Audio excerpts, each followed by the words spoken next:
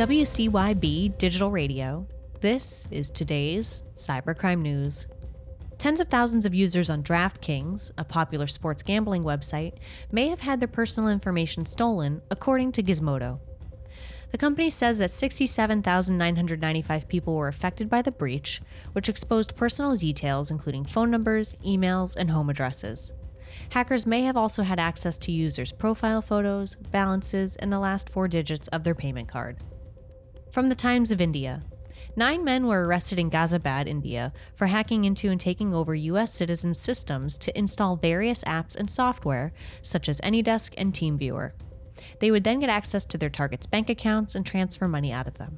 During the arrest, the police additionally seized 7 laptops, 8 mobile phones, and a Wi-Fi router. A 17-year-old boy accessed sensitive information on Israel Defense Force radar systems and arms depots in communities along Israel's borders through a breach on a military website.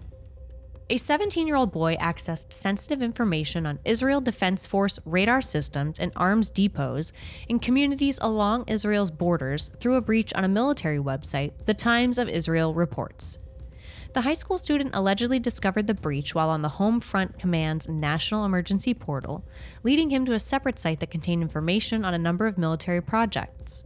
He then proceeded to alert the Israel National Cyber Directorate and the Israel Defense Forces, who then closed the breach.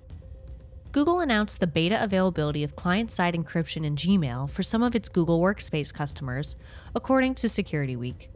The feature is meant to improve the confidentiality of emails when they rest on Google's servers by applying encryption to the email body and attachments while providing Workspace customers with control over the encryption keys and the identity service used to access the keys.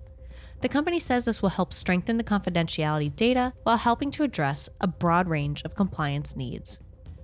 From Ars Technica, Epic Games will pay over $500 million to settle 2 Federal Trade Commission complaints regarding the company's use of children's private information and its use of dark patterns to encourage accidental in-game purchases. The penalties, which the FTC say are some of the largest imposed in the organization's history, also come with imposed changes to the way Epic handles purchases and player interactions in its online games.